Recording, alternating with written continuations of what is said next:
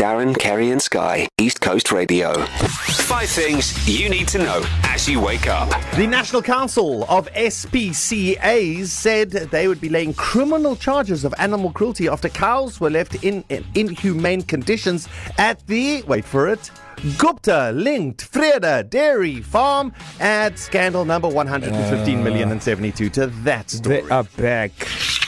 And remember last year, Darren Moore, Sonia Booth. Oh, yeah.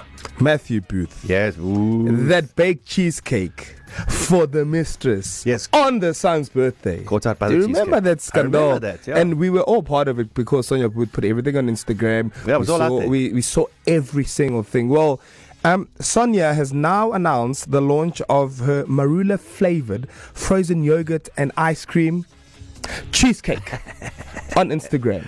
I mean, I'm all for that. So you can now buy Sonia's cheesecake. I mean, the what's this? The son didn't have a birthday. Yeah.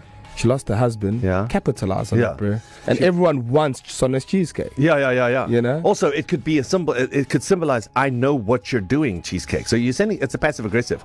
Like you send it to someone and they'll say, oh, snap, this is the marula flavored frozen yogurt and ice cream cheesecake from Sonia Booth. She knows. Yeah, so don't use that for desserts on Valentine's Day. Yeah. Because that could be very awkward. Okay, so yeah, Sonia Booth, shout out.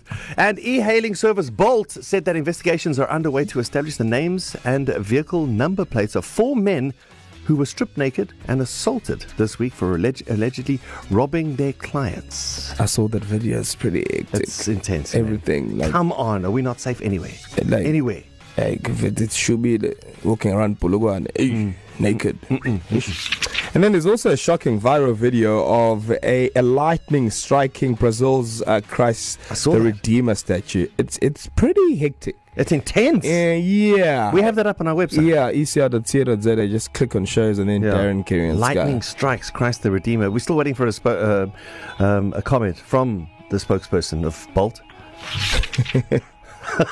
And Microsoft has started rolling out an update on Windows 10 that apparently entirely disables Internet Explorer, signaling at least finally the final death knell for the nearly 28-year-old browser. Now, it's good news and bad news. It's good news that they're finally going, okay, we're done with you, Internet Explorer. You've